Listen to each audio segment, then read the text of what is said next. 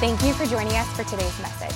We are always so encouraged to hear how God is using Adventure Church to speak into your life. If you would like to support Adventure Church financially, you can do so online and help us bring messages just like this one to you each and every week. Now let's prepare our hearts to hear a word from God. We're glad that you are here this morning regardless. We've been in a series called How We Roll now for the last 4 weeks. I think this is the 5th week. We'll wrap it up next week. And we've been talking about how if we believe something, it should change the way that we behave. If it's not, it's just kind of a concept in our head, and we got to move it from a concept in our head to a conviction in our heart. And when it does, it requires us to change. And so our beliefs as a church and the values that we have really don't mean a lot unless you behave it, unless you live it in your life. And so we've been going over our values and what we're about as a church and talking about community and life groups and serving and all of those things that make Adventure Church what it is. And I want to encourage you also just to sign up for a group. They launched those last weekend, and so many of them are filling up quickly. And so if you want to get in a group, get in one, get online to do that. And if one fills up in a time slot that you wanted, then you can start one. How cool is that, right? And then other people can join you. But we're excited today. Pastor Mel Massengale is here with us. And so he's really no stranger to Adventure Church. I say that he's a guest speaker, but he's really not. He's not only been a friend of Jess and I's now for about 8 years, but has just been, he serves on our board of overseers here at the church. So we have an executive leadership team. This is Church Government 101 for you, that serves as our kind of church board, and they kind of help make decisions for our church body. And then we have a board of overseers, which is made up of pastors that are kind of all over the country that help kind of consult and lead me and our church board as well. And so Mel serves in that role and has been a frequent speaker here and has done a great job in the first 2 services today and has a great message to bring today as far as how we roll with unity here at Adventure Church and being unified. So can we give a big, warm Adventure Church 11:30 service welcome to Mel Massengale. Thank you, Kyle. Good morning. How are we today, Adventure Church? Good. It's great to see you all. My name is Mel Massengale. Like Pastor Kyle said, I pastor a great church over in Indiana, Pennsylvania, called Summit Church, and it's always a pleasure to be with you. Especially, it's funny, the more often I'm with you, the more it feels like we're just family. Like, hey, this is just what we do, and so it's great to be with you today. If you're a guest with us today, don't judge the church based on me, okay? Come back next week. It'll be way better, I promise. But no, you guys, I hope you understand how blessed and how fortunate you are to have the pastors you have, that Pastor Kyle and Jess Hammond are fantastic leaders and pastors, and they love you. And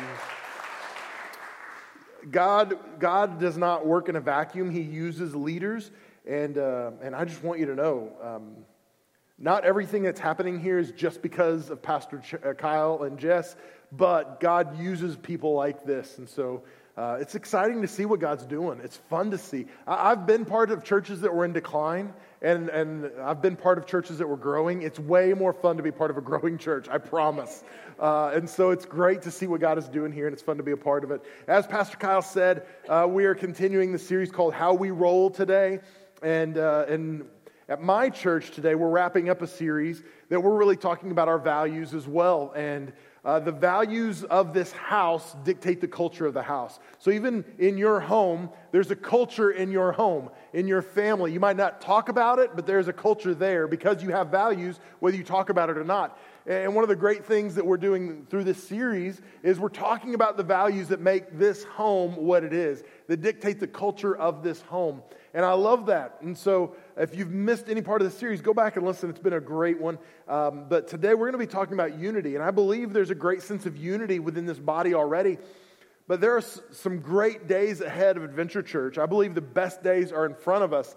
And one of the only things that can derail this church from its intended purpose is disunity in the body of Christ. I truly believe that. And so it's important for us, even though it is a unified body, that we continue to steward that unity well, that we understand that that is not something we should take for granted, that we work for and work on.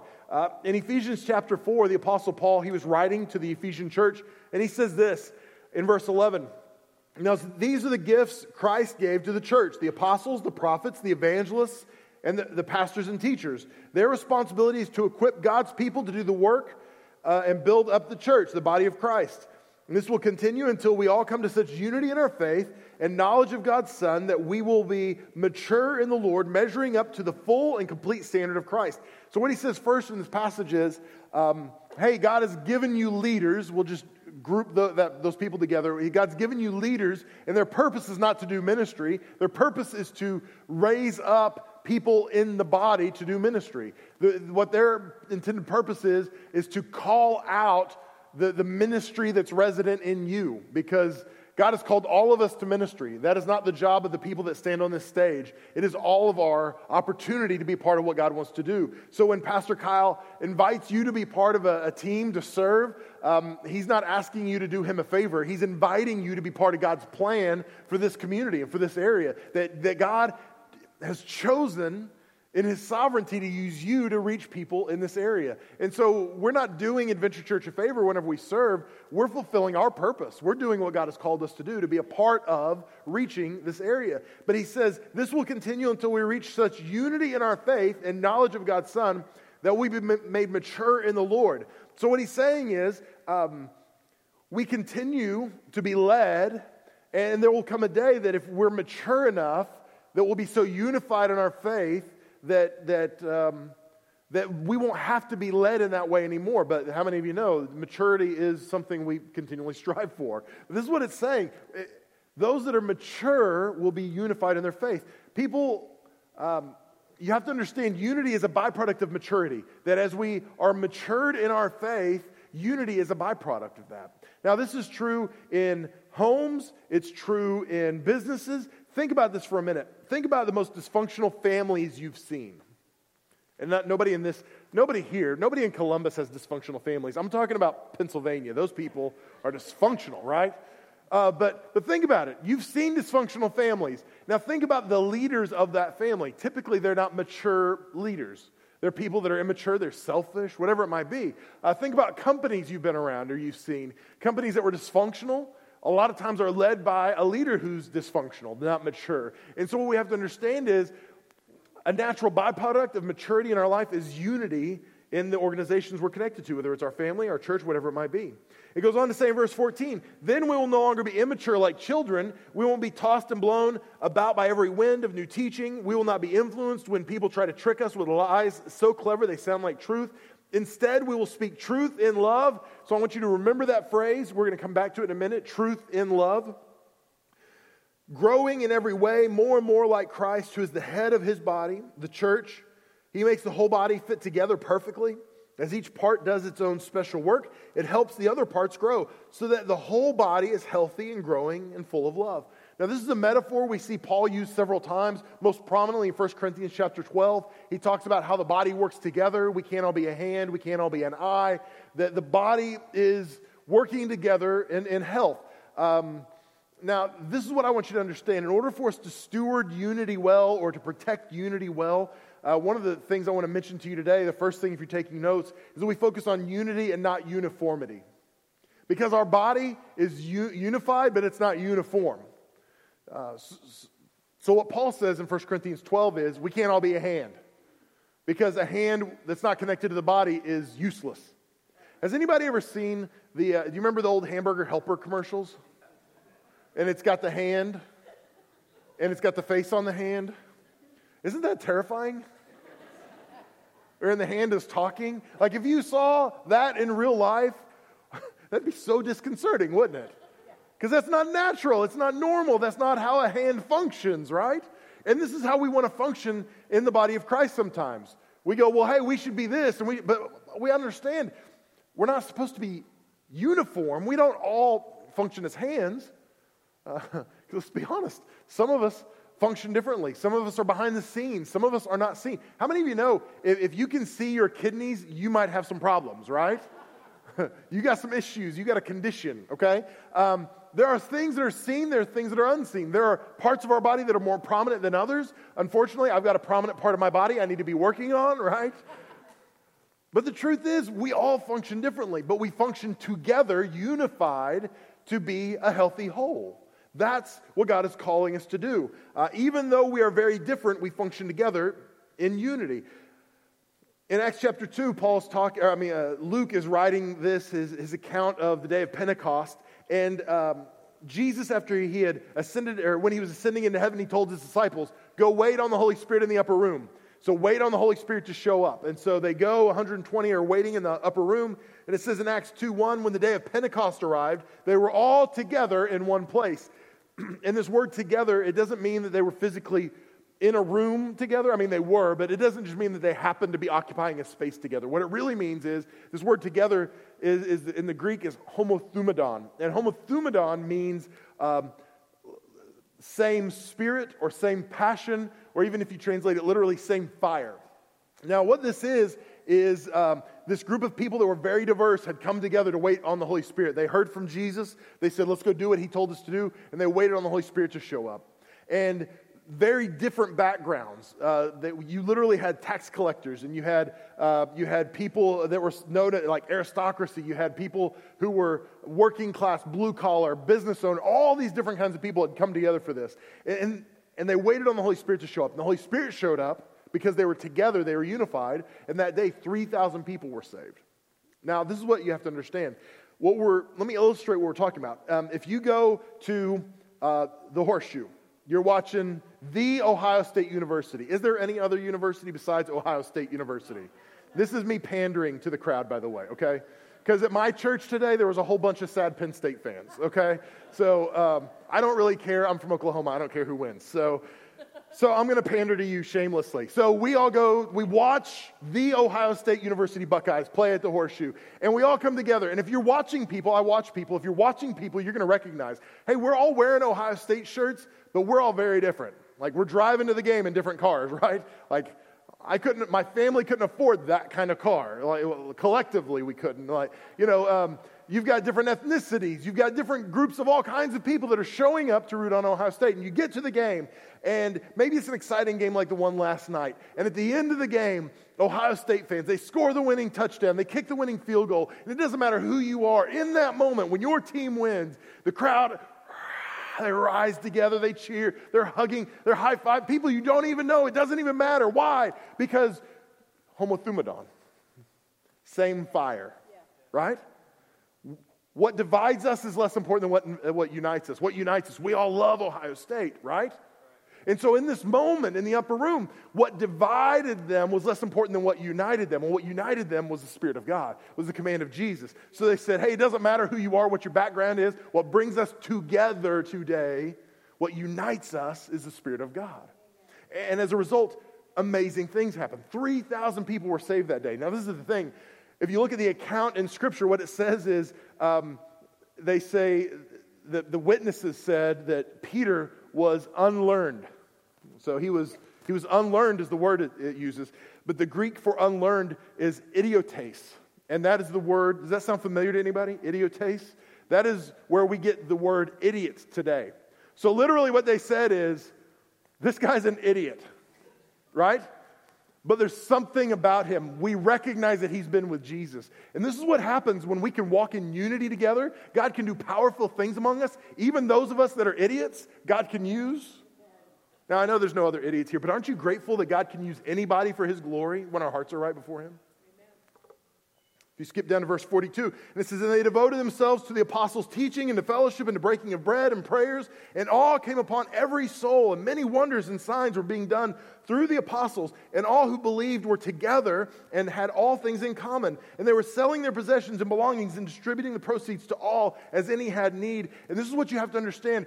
In this setting, I'm not calling us to go sell all of our stuff and quit your jobs. We're moving to a piece of property, a commune out in the... That's not what I'm saying today. What I am saying is the community that they were building was unified, and they were one body, and what they decided is, if you have a need, it's not your need, it's my need. My daughter, my 16-year-old daughter, we got a new rug for our living room, and when you unroll it, it's on this big, thick, heavy... It looks like a paper towel roll, except like on steroids, so it's real thick, it's heavy, it's like 7 foot tall. And so she was moving it for us, and the other night she calls me. She's super dramatic. I don't know, do you know any dramatic 16-year-old girls? So my daughter calls. She said, Daddy, I hurt myself. What's wrong, baby? She said, well, I dropped something on my toe. And what'd you drop on your toe? I dropped the big roll that the carpet came on. I said, the paper towel roll? That's what you dropped on your toe? Yeah, Daddy, but it hurts. It's turning black and blue. And my daughter, she will check WebMD constantly. So I asked her, did you check WebMD? And it was just silence on the other end of the phone. I was like, come on. Anyway, baby, you'll be fine. I promise we'll be home. So when I got home, I looked, and sure enough, that toe was black and blue. I mean, it looked bad. And my first thought when I saw it was, she's losing the toenail. But I did not tell her that. I was like, you'll be fine. Because I didn't want to validate how she was feeling. Like, it'll be okay. But this is the thing. The next morning when she woke up, she had a hard time getting down the steps because her whole foot hurt. Right? It wasn't just her toe, the whole foot hurt. And this is what we take for granted sometimes. In the body of Christ, if one part of the body hurts, the whole body should hurt. Because we don't go, the hand doesn't say, well, that's just a toe issue. Right? The whole body is responding. The whole body is thrown into action because of the trauma of one part of the body. And this is the way it should function. But for so many of us, we go, oh, no, that's a foot problem. I'm a hand. But what we see here is the first century church said, no. If you have a problem, that's a me problem. That's not a you problem. Oh, you can't pay your rent? Guess what? That's not a you problem. That's a me problem. We're going to help you pay your rent. If I have to, I'm going to sell something I've got to help you in your issue. And that sounds so radical to us, doesn't it? But generosity was a byproduct of the unity. And see, what we have to understand, in a crowd, if something bad happens, everyone takes care of themselves. But in authentic community, when bad things happen, everyone takes care of each other. We will rally together because it's not about me taking care of myself. It's about I care for you, I'm for you. We are in this thing together. That's what unity does. If you go on in verse 46, then it says, and day by day attending the temple together and breaking bread in their homes, and they received food with glad and generous hearts, praising God and having favor with all people. And listen to this, and the Lord added to their number day by day those who were being saved. And I love this because what it's saying is at the end of the day, they were unified, they came together, but it wasn't just to be nice to each other. It wasn't just to make sure their bills got paid. It wasn't self-preservation. Their purpose was, we want to see the world turned upside down for God. Amen.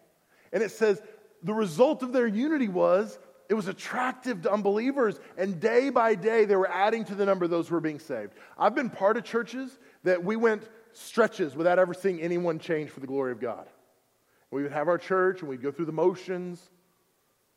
But I'm thankful Adventure Church is not a church like that. Day by day, every time this church gets together, we're seeing people surrender their lives to Christ. And if you're here today and you're not a follower of Jesus, I just want to encourage you, there's no pressure, but at the end of this worship experience today, you're going to have an opportunity to surrender your life to Christ if you feel like you should. If today's your day, you're going to have an opportunity to do that. Because that's a byproduct of unity. When we see people come together and sacrifice what they care about for something that's more important, God works in amazing ways. See, unity paves the way for the Holy Spirit to move. And this is true in your home, in this church, in your workplace. Because I don't think anybody's here who would say, you know what, I don't really need God to work in my house. I don't need God to work in my family. We're good. Do you want God to work? Well, the way that God works in your family is to begin with unity in your family. It's amazing how ununified, did I just make up a word? How ununified some of our families are. Husbands and wives, they're not on the same page. They're not getting along. I'm telling you today, unity makes all the difference. Amos 3:3 says, do two people walk hand in hand if they're not going to the same place? It's impossible. This is true in church, marriage, and your business. One of the problems so many times is that people can't walk to the same place because of something they prefer. So the next thing I would talk to you about today is the way that we steward unity well is that we understand that it's about principles and not preferences. A preference is a greater liking for one alternative over another or others. A principle is a fundamental truth or proposition that serves as the foundation for a system of belief or behavior or for a chain of reasoning. So a preference is something that we like. A principle is something that is foundational to who we are. In my home, a preference, or maybe even your home, a preference is where you squeeze the toothpaste from. Because you can either squeeze it from the middle or You can act like a rational person and put it over the edge of the counter and run it all up because you're not wasting any toothpaste, right? But only a crazy person would squeeze it in the middle, like my wife. What happens? Well, you squeeze in the middle. Did you know that people actually fight about this stuff? Does it matter? Is it going to matter an hour from now, or a day from now, or a week from now, or a year from now? No. But what happens? Those things drive us crazy, right? Toilet paper, over or under? Over, indeed. That's not a preference. That's just the right way to do things and then wrong people. It's over. She just got more excited about that part of the message than any other part. The Holy Spirit just, yes, Lord, that's good preaching, right? Yeah, it's true. It's supposed to be over. But again, at the end of the day, who cares? My girls, they don't even put toilet paper back on their toilet paper roll anymore. They just have empty toilet paper rolls stacked up, like 3 of them at a time, next to the toilet paper roll they're actually using. Does that make sense? They can't even take the time to like go and put it back on. Like, oh, it's too much work. That could drive me crazy. But at the end of the day, does it really matter? No. It's a preference. Pastor Kyle will be available for counseling after the message today. So, you know how OCD you are if you have to rearrange the dishes in the dishwasher after somebody has loaded the dishwasher. Like my kids, 13 and 16, they load the dishwasher, and sometimes I'll open it, I'll be like, oh, no, and I push it back in and close it. I'm like, no, it's going to be fine, it's going to be fine, right? Because there's a way you put the cups in there, and there's a way, you don't put the bowls here, you put them there, right? None of it matters. It's preference over principle. Principles. There are some principles in our house. The principles primarily are these 3 things. We pray over our girls these things every single day. It's wise choices, others first, and healthy relationships. We pray that God will help them in these 3 areas, because if they get these 3 areas right, the rest of their life will probably fall into place. God help them do these 3 things. These are principles for us. These are foundational. These are the things we talk about. So when I'm correcting my girls, these are things we come back to. These are the things I pray over them. They hear them constantly. And it's important. These are the things that really matter. There's a passage I want to share with you. It's Proverbs 14:4. And the writer of Proverbs says, where there are no oxen, the manger is clean, but abundant crops come by the strength of the ox. So what it's saying is we have a choice to make. We can either have a clean barn or we can have an abundant harvest. But we cannot have both. We have to choose what's most important.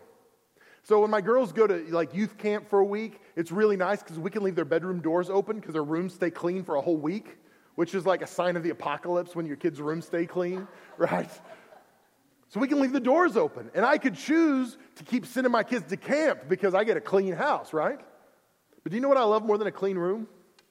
My daughters. So I have a choice to make. Well, it's not a choice. I'll take my daughters every day of the week. I can live with the dirty rooms because I love my daughters. So it's a choice. In our churches, so many times across America, our churches have made a decision. We'd rather have a clean barn than an abundant harvest. Because an abundant harvest means a messy barn. Because I don't know if you've ever been in an agrarian area, agriculture, where there's animals and animals leave messes. Do I have to be explicit? When there's oxen in the barn, they're going to make a mess. And that means somebody's cleaning up the mess. And sometimes we have, as churches, have made the decision, it's easier to not have a mess and not have a harvest. And we've made that choice. And really we're saying that's our preference. But there's a principle that overrides that. The principle here at Summit Church, at Adventure Church, is to help people discover new life in Christ. That's the principle that drives us. That's a principle that makes us do everything we do. Everything we do is about seeing people transformed for the glory of God. That is the principle. So what happens is, like at my church, we have people that will say, you know what, Mel, I really like hymns. Why don't we sing more hymns? And I'll say, hymns are great. I grew up singing hymns. I don't have a problem with hymns. But we have a principle in our church that we want to see lost people saved. And statistically, there are more people saved in churches that are reaching young people. And if we want to reach young people, we probably aren't going to sing very many hymns. And if we do sing hymns, it's not going to be the way you sung them when you were a kid. And so we love hymns and we love older people, but do you know what we love more than hymns? We love seeing lost people saved. So the principle overrides the preference. Does that make sense to anybody? In our church, we have 3 services. I know you guys recently went to 3 services. And in our church, I would prefer to have 1 service, 10:30 on Sunday morning. That's the magic time, right? And we preach, and then we finish, and we beat the Methodist church to lunch. That's how it would be. 1 service a weekend. That would be perfect. But do you know why we don't have 1 service a weekend? Because we would have to make a decision and say, who are we not going to reach? And I'm not going to make that decision. So do you know what's more important than my preference? The principle of reaching lost people for the cause of Christ. So at the end of the day, we say, I'm laying down my preference for the principle of reaching lost people. I have a guy in our church, he's in his mid-70s, his name's Carl. Carl's a great guy. Carl hadn't been coming to our church very long, and he made an appointment with me. And if somebody makes an appointment with me, I know it's either really good or really bad. And it remains to be seen. So Carl shows up, and he sits down, and we start talking. And he said, hey, I want to talk to you about worship. And I thought, oh gosh, here it comes, right? And he said, I just want you to know I love the worship at Summit Church. Wait, what? What'd you just say? He said, I love the worship at Summit. I said, that's weird, Carl, because most people in your age demographic don't like our style of worship. And he said, no. I'm not crazy about the style, but I love the worship. I said, what do you mean? And he said, well, I grew up on Gaithers and singing hymns. And he said, that's my preference. That's what I listen to. But he said, I don't really care what song we sing, because I look down my row and I see my kids and I see my grandkids and I see their friends worshiping, and I don't care what we sing as long as they're engaged. And what he's saying is, I'm willing to lay down my preference for the principle of seeing lost people won to Jesus Christ. And what we have to continually do in our hearts is say, is this a preference or is this a principle? Is this something I prefer, or is this something that's helping us become who God wants us to be? Am I willing to lay this down? Because if you're not willing to lay it down, there's trouble. Because what happens in so many churches is a preference we treat a preference like a principle, and it becomes more important to us than Scripture. That's why so many churches across our nation are shrinking and shrinking and shrinking and shrinking and shrinking. They would rather die slowly than change and give up on one of their preferences. And at the end of the day, we have to be willing to lay down our preferences for the principle that lost people are important, and we're going to help people discover new life in Christ. The third thing I would tell you today, in order to steward unity well, is that we have to fix problems biblically. Remember earlier I said truth in love. Some people love to speak truth, but they don't like saying it in love, do they? They love being, I'm just going to be honest with you. Like, oh gosh, here it comes, right? Because you know there's not an ounce of love in this. And Jesus was a master. Jesus didn't water anything down. I love the interaction he had with the woman at the well. He didn't approach the woman at the well and say, hey, I know you've had some problems in your background. Don't you worry about any of that. Just know I love you. Did he? No. He said, you know what? Yeah, I know you're not married. You've been married 4 times, and the guy you're shacked up with now is not your husband either, is he? That's direct, isn't it? I mean, he didn't hold anything back. But then he gave her a big dose of love along with it, didn't he? In fact, he loved her so well in that moment that she went back to her town and brought everybody back to hear about Jesus and hear what he was doing. So Jesus was a master of truth and love. And this is what Jesus instructs us to do in order to fix the problems we've got relationally with other people. In Matthew 18, he says, if your brother sins against you, go and tell him his fault between you and him alone. Did you hear that part? Between you and him alone. It doesn't mean you post something on social media, even if it's veiled. People are smart. They know when you go, I hate it when people respond on social media. They're going to know who you're talking about, right? That is not mature. That is junior high. Do you know how I know that? Because I have a junior higher in my house that lives with me, okay? That's what junior hires do. That's not what mature believers do. So he says, you go between you and him alone and work this out. If he listens to you, you have gained your brother. But if he does not listen, take 1 or 2 others along with you, that every charge may be established by the evidence of 2 or 3 witnesses. If he refuses to listen to them, tell it to the church. If he refuses even to listen to the church, let him be as a Gentile or tax collector to you. So what he's saying is you continue to escalate. And the goal is not to punish. The goal is to reconcile. Because he says, if you can reconcile, you gain a brother back. But the problem is, we don't like this because it's hard. Again, this kind of comes back to preferences a little bit. We go, I'd rather live with this bitterness than have an awkward conversation and maybe work things out. They don't even know they did anything. I'm just mad, right? So I would prefer just to nurture my bitterness, my hurt, my pain. I'd rather be the victim than have a difficult conversation. And what we don't understand is we're robbing ourselves and we're robbing the body of Christ of the payoff. The payoff is reconciled relationships. You gain a brother out of this. That is the payoff. If you read on down, a lot of times we leave that passage just as it is and we don't read any further. If you read on down, Jesus says, "Truly I say to you, whatever you bind on earth, you bind in heaven. And whatever you loose on earth shall be loosed in heaven. Again, I say to you, if two of you agree on about anything they ask, it will be done for them by my Father in heaven. For where two or three of you are gathered in my name, there am I among you." What he's saying is there's power in unity. Did you hear what he said? Whatever you loose on earth shall be loosed in heaven. There are spiritual implications for what you're doing. And neglecting to reconcile in a godly way with the people that you're in conflict with is not mature to say, I'm going to ignore this. It's mature to say, hey, I'm going to fight for unity in our relationships. That's challenging. It's not easy. But the goal isn't to be right. It's to be righteous. I'm sure you're the same way. I've won a few arguments and lost a few relationships because I was right, but I wasn't righteous.